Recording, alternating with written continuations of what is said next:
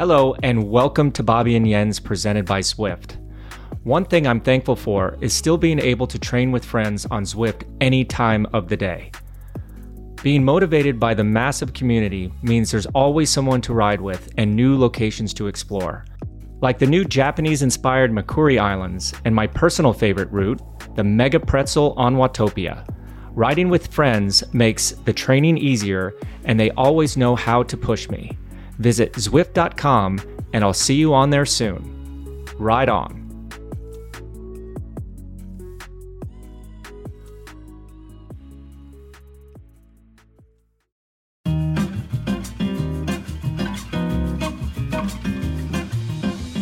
Hello, and welcome to another episode of Bobby and Jens presented by Zwift. My name is Bobby Julich, and today, like always, my main man, Jens Vogt. Jens, how's it going, buddy? It is pretty good and exciting news that last Saturday we got the keys for a small apartment. My son, soon gonna be 26, is moving out. So the last 2 days I was busy painting, repairing, and changing this and that and putting shelves on the wall. One room per day, and looks good. We're gonna be finished very soon. He gets a new oven and a fridge coming next Monday, and he is good to go. And the poor little fellow, he tells us, "Oh, you're gonna miss me so much." And my wife and me go, "No, we're gonna give high five to each other every night. One down, 5 to go."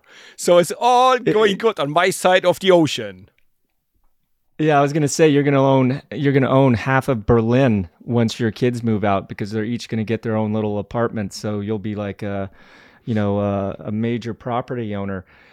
You know, another beautiful weekend here in South Carolina. It was Halloween. What did you dress up for as Halloween, Jensi? I was just busy driving the kids around on Halloween, but the kids get dressed up as believe it or not, a crazy, mad serial killer. My youngest daughter. There you go. Blood everywhere and purple hair and whatever. So yeah, she got all dressed up and we were pretty successful. And we got voted for, we had the nice ambiance at our house. 7 pumpkins. The neighbor's boy came to our place. He had his pumpkin as well. So we had the most pumpkins and the best looking pumpkins.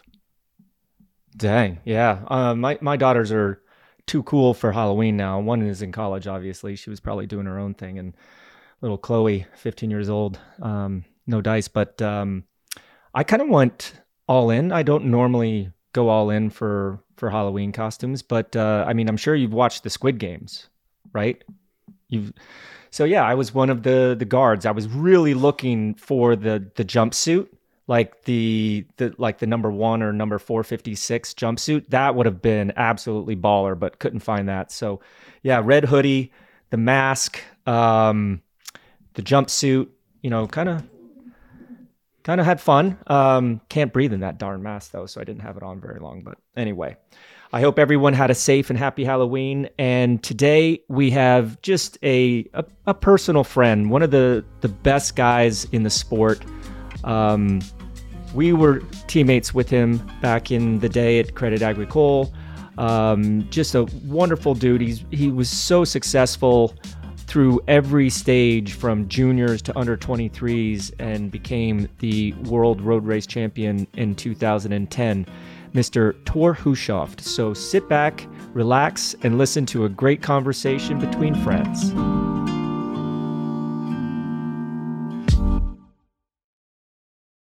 Okay, we have another person, cycling royalty, world champion, friend of ours, ex-teammate of ours, Mr. Thor Hushovd, joining us on the show today. Thor, welcome to Bobby and Jens. Thank you very much. It's a pleasure to be here. Thor, man, from the first time that I ever met you, Thor, the name Thor, is like, it fits you to a T. Like Norwegian, Viking, my name is Thor, but you could be like 5'2" and 150 pounds, and like Thor really wouldn't, make sense. But is there give us a little backstory of your name. Like, did your parents name you Thor for a reason, or is it just a normal name in Norway? But like every time my friends heard your name, they were just suddenly attracted to you, like Americans, like a superhero, and you were a superhero. Yeah, thank you. I don't, a name you get. I don't know if my parents gave me the name before I got born, but I was like this tiny little 3.5 kilos, as most of the people when you get born. But it's a common. No, it's not that common in Norway, but there is a few people name like we say. It's not Thor, we say Thor. In Norway, but I think it just they like the name. It's actually my dad's grandfather. His name was Thor, but he was a beast. I'm not. I'm just this tiny little guy from Norway, but he was like a proper beast. So it sticks in a family then. That's good to know. How about your son? He is what you just said. He's 9 years old. Is he coming after you, or is he more coming after your wife, after Susanne? Looking, I have 2 kids. Niklas is 9, and Isabel, she's 12, and they're both into sport. But I would say, they. I would not say they are lazy, but they just like to play around, and they like to do activities, but they don't. I don't see them with this top level mentality, which is fine, because I don't think my kids need to do that. But if they like, I would always be there and support them. So Niklas, he's just like to have fun. He likes to ride a bike, but only a BMX bike. And I'm often taken to a BMX track here in the area where we live in south of France. He loves that. I actually bought him a road bike, but he don't like it. So that's where we are. Not many young kids, I don't think, want to just jump on a road bike. I mean, I think we all started with a dirt bike, but talking about that, Thor, like your initial introduction into cycling. I mean, growing up, one of my heroes was Dag Otto Lauritsen. He was on the 7-Eleven team. He won a stage in 1987. I had pictures of him up on my wall. He had such an amazing story, being a paratrooper, jumping out, breaking his legs, and then using the bike for rehabilitation purposes. But what was it like when you... Like back in, I must assume the mid-90s, early 90s, mid-90s, when you got into cycling. How was that introduction for you, being Norwegian, where, I think cycling has definitely grown since you've been there, and probably in part to you. But tell us a little bit about your story, your introduction, and what age that was. Yeah, so... I have a 3-year older brother. His name is Ronnie. He started to ride a bike, and then the whole family followed him with this caravan every weekend. And then when I got 9, I could borrow I borrowed a road bike from another family who normally travel with ours and my brother. And when I was 10, my parents bought me the first bike. They paid €20 for that bike, and I won every single bike race on that bike. So it's not always about the equipment, but it's funny. Dag Otto is actually from it's a city, it's a village, 20,000 inhabitants, and he's from that village. So we are from the same place. So when he won his stage in Tour de France in 87, I was 9 years old. So obviously he was my big hero. And I remember I saw him. He came back to Norway, for when he had some breaks in between the races. When I saw this guy, he was the god for me. So I think he helped a lot, because he kind of gave me hope to see that you can actually come from this small city, this small place in Norway, and win a stage in Tour de France and be a good bike rider. So that helped me a lot actually with Dagotto. But that's the motivation. But without my parents, my brother, my family, of course, I had no chance without them. So it's thanks to them that I could ride my bike for that many years before I helped myself. So then, Thor, you told me, you showed me pictures. At the age of 18, you owned a nightclub and a Porsche. So what happened? Why didn't you just become a nightclub owner and stay there? Why did you turn back to cycling? Or did you have a break from cycling when you used to do your business? Or how did that work out with your cycling? It's actually funny you say that, but I always felt my parents, they had a normal job. You know, my dad was a teacher. My mom worked with older people in these homes, you know. So and they had 3 kids. You know, they had to help out. So we didn't have that much money. So I felt sorry every time they had to pay for my bikes or equipment or daily life or everything. So I actually start to sell baked potatoes to drunk people, in the city in Grimstad. You know, Friday nights, Saturday nights. And that was a good business. The return on the investment there was incredible. So we for every baked potato we paid, so it's 2.5 crowns, and we sold it for 30. So even if you don't know the Norwegian crowns, and it was amazing business. So I tried to do my own business on the side of the cycling. So that's why I tried to do different investments. But the nightclub, that was not a good one, because it's not the best thing to do together with sport, I would say. But the Porsche was actually a good investment. I bought it in Italy and I had it for a couple of years, and I sold it back in Norway. So that was good and it was a lot of fun.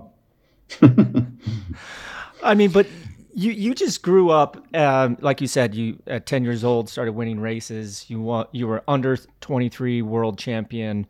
You won 11 stages in the Tour, multiple stages in the Giro and Vuelta. World championship in 2010, of course. But I'll never forget our first training camp when you came to Credit Agricole in 2020. I'm sorry, in 2000. I wish it was 2020. In 2000. And I had spent the whole entire winter training. I mean, I was basically at my Tour de France race weight. And we were going out in Po and doing 5-6 hours, regardless of how cold it was or whatever. And I remember the third day of a 3-day block, we kind of rolled out, and you were in front and you started kind of coming back. And the trainer, our trainer at the time, was like talking to you. And then you kind of dropped back to me and said, you know what, I'm turning around. And most people, including our coach, was like, oh, he is soft. He's not going to make it. But right then and there, I knew for a neo-pro to basically look at in his coach's eyes in front of all of his teammates and say, you know what, enough is enough. I'm going home. Right then and there, I knew you were going to be something special, because, we had a lot of French neo-pro on our team, and you probably saw even more of them. They would run themselves into the ground. They would train too hard. They would get knee problems, but like, man, you standing up and deciding at that young of an age that, you know what, I'm done, regardless what the consequences are. What gave you that confidence at such a young age to make a decision like that in front of all? I mean, Jensi was there, Chris Boardman was there, our coach was there, I was there. What did you know that our coach didn't know at that time? I don't know. It's I actually can remember that when you said but I mean when I met you guys, you said all the big names. I had big stars in my eyes, because I could finally train with you guys. I looked up to you. I see you on TV and Tour de France and stuff. So that was crazy. But I think one thing I've always been good at in my career, I think, is listen to the body. When I feel I'm tired, something is wrong, I always took these signs, and then I take a step back And then I don't think in my career I pushed that too much. So that's why I didn't have a lot of long breaks, of course, of injury and illnesses. So I think, and I was just used to that from since I was start to race when I was 10 years old. And I think I just took that with me all the time. And it was, for me, it was not that it was something with confidence. It would just, for me, it would just, that makes sense that I feel that the body is tired. So of course I have to take it easy. It sounds so logic and clear, right? It's so easy. Like Bobby said, we have seen many, especially French young neo-pros. They didn't dare to say no. They said, yeah, I can do another hour and another hour. And then after that first training camp, we never saw them again for 3 months. That's about how long it took them to get out of that hole they were digging themselves. So yeah, smart decision back then. That's for sure. Yeah, thanks. But I will add one more thing. I don't think you guys even know that, because since I had a local trainer from Norway since I was 10 years old, and then I wrote a training diary, for every day, and then I gave myself a note from 1 to 5 of the feeling of the day. So let's say I was tired one day, or I gave myself a 2. I feeling sick. It was a 1. I felt good. Of course, it went up. So with this number, I could always go back to see and then to adjust the training. But even better tool I used, I gave myself a note from 1 to 5 of the how I did my training. So let's say I wanted to do 5 times 8 minutes on the threshold. I stopped after 4, and then when I came home, I could not give myself a 5, so I gave myself a 3. And then the coach asked, why do you have a 3 and not a 5? So I didn't like to put myself into that position. So then I said, then I always found motivation to do the last effort. But on the same time, if I felt like a 2 on the feeling of the day, I would never push through. But you cannot feel like a 4 or a 5 on the training and not do all the intervals and what's on the program. So that's how I worked from I was 10 to I stopped when I was 36. Everything noted on my computer, but before I had a small book. I love it. Wow. Yeah. But not anymore. No, I don't even have a computer on my bike anymore. I just go after feeling. Yeah. I look at the sun and probably I'll be out here for 2 hours, slowly turn around. Now I don't even measure any watts and heart rates anymore. I've done that all my life and no more in retirement. Yeah, I'm the same. I don't think Jens was much of a journal keeper, was he? I don't even think he downloaded his SRM for about 10 years. But hey, you know what? There is a certain logic to that. And to the young kids out there, I mean, we were that generation that started using power meters and all this data streams and stuff like that. But nowadays, these kids are just born with it, and it's crazy. And talking as a segue into my next question, with the success of more and more kids from Norway, and a lot of that is coming from our old teammate Kurt Asle Arvison's squad there. Tell us a little bit about, because I mean, you've been there, you've done that, you've lived it, you could write a book. But what is your opinion on what everyone is doing right, especially Kurt's team? And I think Lars Bach is now a DS for the women's team of that same organization. Yeah. Tell us a little bit from your point of view of what you guys are doing right up there in Norway. Yeah, I've been thinking a lot about that, but I think we just do good training, and we do quite right training. And I think, when I talk about myself, because that's the experience I have, when I'm not a training freak, my best day in the week was the rest day. But when I first spend the hours on the bike and in a bib short, I want to spend them 100% correct. And I think we teach that way. A lot of these guys on Team UNX, the team you're talking about, which Kurt Aslavsen is running, they're old skiers. So they're really into the structure, a lot of intervals. And I think that's where it's from. And we have the trainer give the athletes from young age, like where we're talking about before, the freedom to say, okay, now I think it's enough. I'm feeling tired. I'm feeling sick. I take one step back because there is something.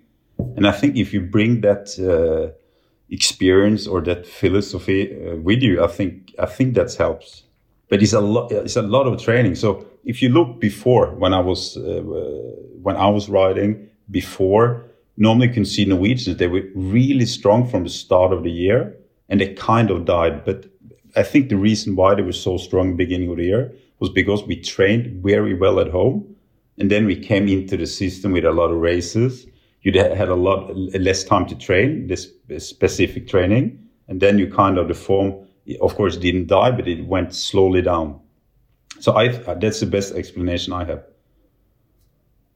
So then you would think it makes sense to have somewhere in the middle of the year a little break to do some training to bring the form back up again to the old level it was before.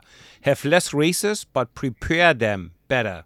Yeah, I think so. When I, of course, now I know it's changed a lot, but when I raced, I had 4 weeks at least after the season with no training. And then I started building up. And then I did, my block, all the spring classics and stuff. I did Paris-Roubaix. And then I had 1 week with no training. And then I built up the form again until, all the races in May, June, and another peak in July for Tour de France. After Tour de France, I tried to do almost 1 week with no training to have another peak in the end of the season, and especially for the World Championship. For me, that was the only chance to have 3 peaks in one year. And I was not afraid to take 7 days off the bike, complete off, no problem.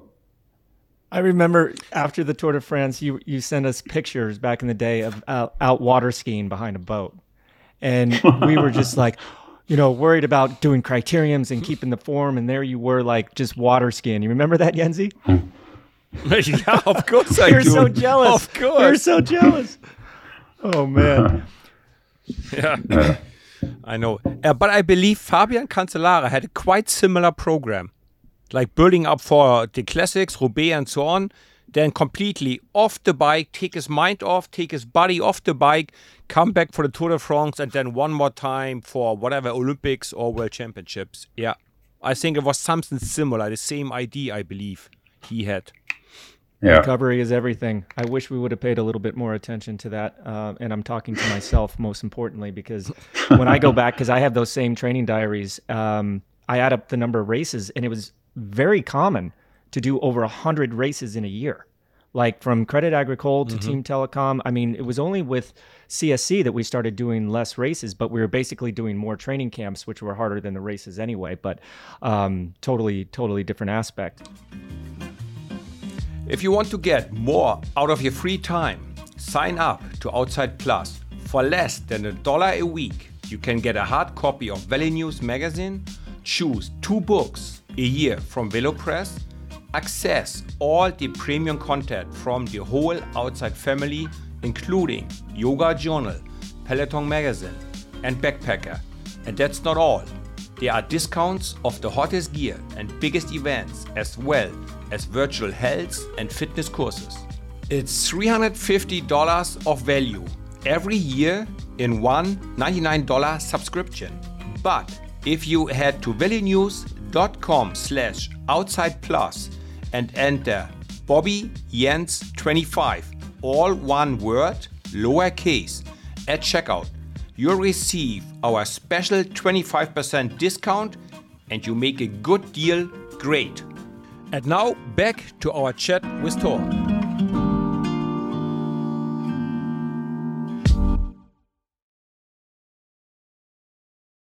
Thor, you are known as the best Norwegian cyclist of all time.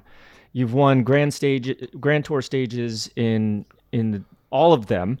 You won the points classification. You won under 23 World Championship. Professional World Championship.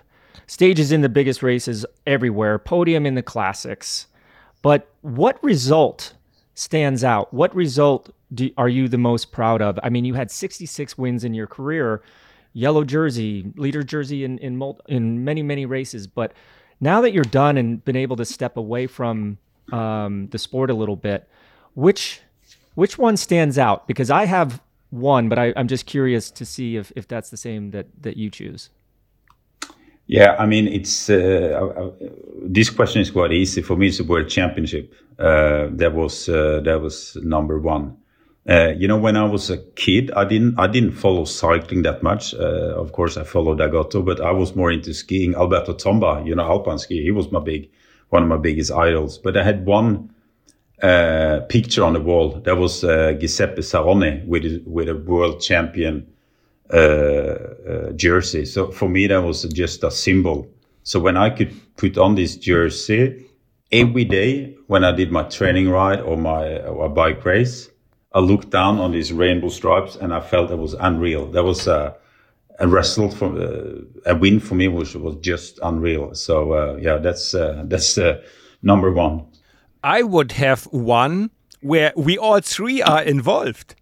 The Tour de France time trial 2001, we had Stuart O'Grady in the yellow jersey in the team with us, and we were there, and we did beat some big teams. We did beat Once back in the days, US Postal, Telecom. We took that win in the rain. I remember it was so good. Us five, we were just swapping off there in the front, Jonathan Warder, Stuart O'Grady, and us three. Yeah. I believe that is still at least podium for my best days on the bike.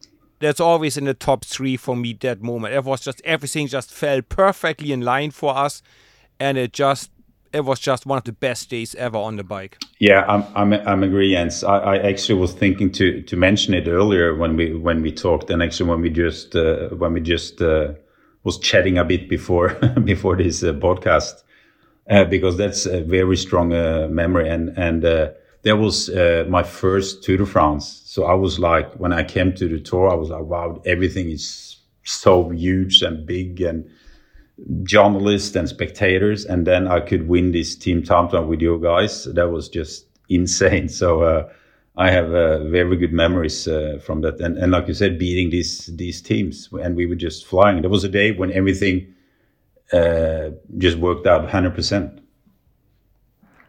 I'll definitely never forget that. And you even punctured, didn't you, Bobby? Yeah. No, not many people know that, but I punctured, and you guys waited for me right on the only hill on the second part of the course. And Stuart was on the front, and he didn't know that I punctured. So I think it's Jonathan, and you guys are yelling at him, slow up, slow up, slow up. And I remember Stuart told us this story afterwards. He was like, man, I'm barely pedaling, man. I must just be killing these guys. And then when I caught up, we just hit the turbos, and we almost dropped him because he was like, went from being like, oh my God, I'm so strong, they're telling me to slow down, to basically, holy cow, now we're going 20K an hour faster. You came back so quickly. That was a very, very quick change from a puncture. It took only a few seconds before we were back in the group. Yeah, our team, that's one thing I have to give Roger Leger credit for, was we were dialed for that race. Especially the foreigners. We knew what we could do, and we were, even with a little bit of bad luck, it didn't throw us off our game, and we were able to not only win, but then to defend Stuart's yellow jersey, which is definitely, you guys went on to win multiple Tour de France stages. That was the only Tour de France stage that I won, and I never won an individual one. But my memory is, after I was retired, when you won the prologue by 1/100th of a second over my neighbor and friend, George Hincapie. And then I think it was the next day, you got cut by that PMU little hand, and like all of a sudden you're on the side of the road like bleeding. And I'm like, what happened? Like you see your friend bleeding on the side of the road. Like it was such a weird turn of events. And like, you know, I'm thinking you're out of the race, you know, out of the yellow jersey, you know, this is going to suck. And then what was it? On the third stage, you wound up taking the yellow jersey back, right? Yeah. Now that was first that the prologue win, that was that's also really up there for my wins, because when I look back and watch Tour de France as a kid, I always saw these big names winning this prologue, and it was always these Tour de France GC winners or whatever. So suddenly I won it, and it changed quite fast when this PMU hand, or I think actually it was a camera. I don't think it was the PMU hand. I think it was someone out with a camera, because it hit my arm, and you could see kind of a round cut. So I think it was from the lens from the camera, but whatever. And it was bleeding a lot because it hit one of the veins. So I just saw the blood pump, like literally pumping out. So I just said I had to lay down, and I lost a lot of blood. So sometimes I'm joking. Back on these days, somebody took blood and I lost blood. So you imagine I was tired a couple of days. That is so true. And, you know, now that we are laughing about it, you know who else has a scar? I mean, I was there when he stitched you together. You know who else has a scar right there? No. John Rambo. You and John Rambo, you are brothers, my friend. You both have the scar on your right arm and both got him stitched together. So you are little Rambo. Classic. So yeah, let's move on. What's going on with you now? I mean, you look, our listeners won't be able to see you, but you look fit as ever. I mean, you look like a tour. What are you doing to stay fit and stay busy around the house? Stay fit. I like to do some training, you know, like if I gain weight, I take my two fingers, you know, like to measure how much fat I have around my belly. And I said, this is too much, and I'm starving for a few days. But that's just the way I do it. So I don't ride a bike much, but I like to go for a run. I play a lot of paddle tennis, which is my new hobby. It's my new thing. I just love it. And it's also one of my new investments. I'm building up a paddle tennis chain in Norway with a lot of centers. We have a small group there with almost 10 centers coming up now. And I just do different things, and I'm busy and have still time to see my family. And sometimes my wife tells me that I also have another hobby, and that's boys trips. So I do a lot of different trips around the world. Hey, for our followers, they don't know what it is. What exactly is paddle tennis? Yeah, that's a good point, Jens. It's a new sport to many countries, but I would say it's between tennis and squash. So it's kind of in how do you say, not a box, but you know, you have walls and back walls. You can use them same as in squash, but you have a net in the middle, and you play 2 against 2.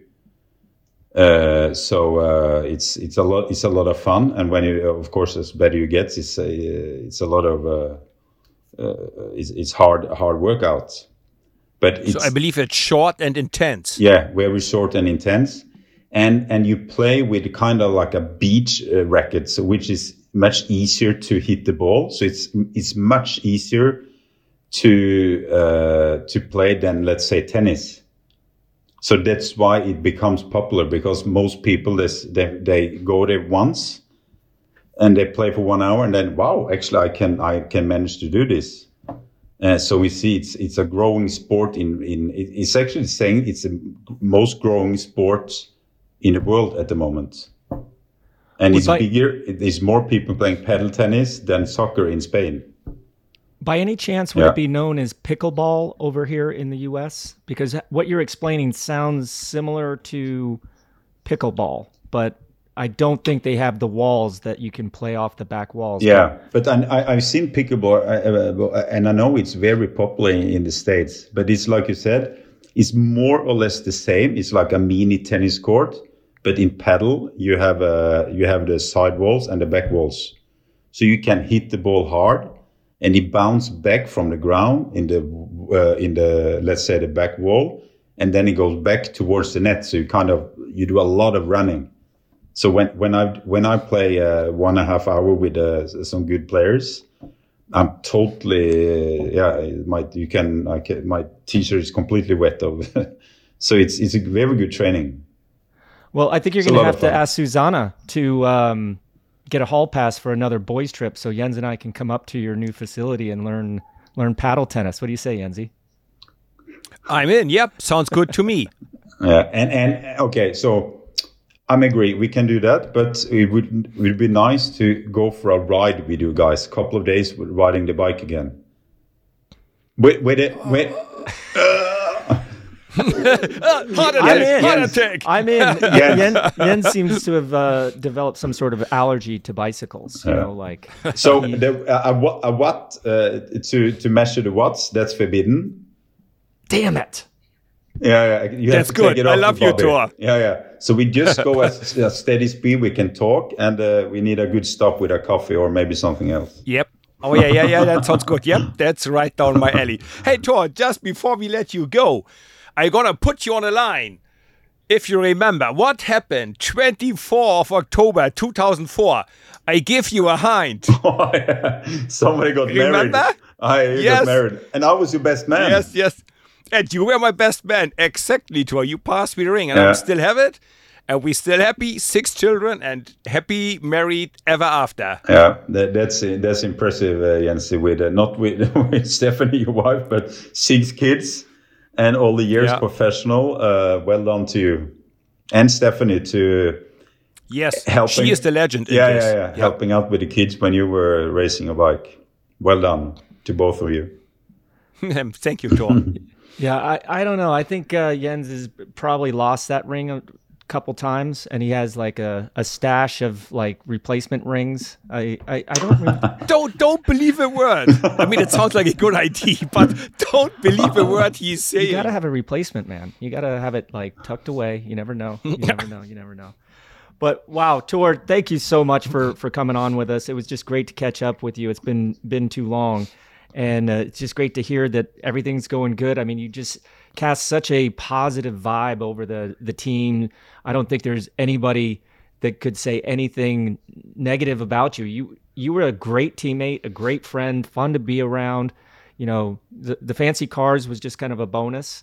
Hanging out with a guy that had the fancy cars. But, great to see you again. Thanks for coming on our show. And yeah, man, let's hit up the old paddle tennis and bike ride sometimes. Well, that's all our time for this week. Huge thanks to Thor for being our guest. Thanks for listening. Please give us a 5-star review, and don't forget to share us with your friends. The show was a Velonews production in association with Shocked Giraffe. The producer was Mark Payne, and this episode was edited by Tim Mossa. Follow us on Twitter and Instagram @Bobby and Jens, and share your cycling stories with us.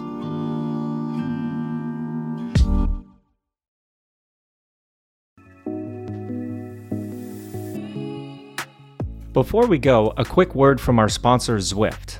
One of the most fun parts about cycling is climbing, so why not try Geraint Thomas's athlete workout, Fun is Flying Uphill. A great pillar of any climber is muscular endurance, and believe me when I say, that's what you'll get. Testing yourself on training plans alongside world-class cyclists is what makes Zwift so exciting. I can't wait to show my friends the fitness I built at home. All you need is a bike, trainer, and the Zwift app. Visit Zwift.com and I'll see you on there soon. Ride on.